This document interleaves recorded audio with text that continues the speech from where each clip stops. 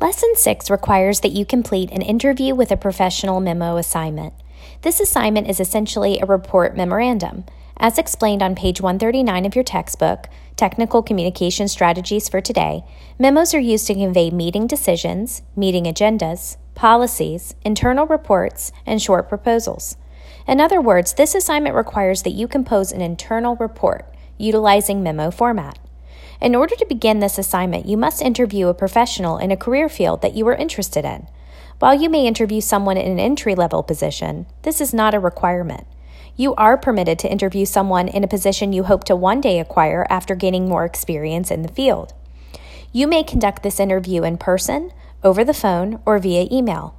Manage your time appropriately. Do not wait until the last minute to find someone to interview.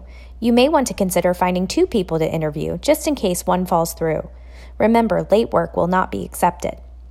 As explained in Lesson 6, this assignment requires that you write a 1 to 2 page memorandum to me, your instructor, in which you present your interview findings. The memorandum should contain an introduction, multiple body paragraphs, and a conclusion. You must write your interview findings in paragraph format. Do not simply list your questions and answers. You must paraphrase, which means put into your own words, the information you were told during the interview. You are required to appropriately utilize memorandum format and incorporate headings to categorize the information and make the document visually appealing. You must also include an MLA works cited page, appropriately citing your interview. For more information regarding this assignment, please refer to the information in Lesson 6 on Blackboard. More assignment details, the assignment grading rubric, and an example of an exemplary memorandum report is included for your reference in Lesson 6.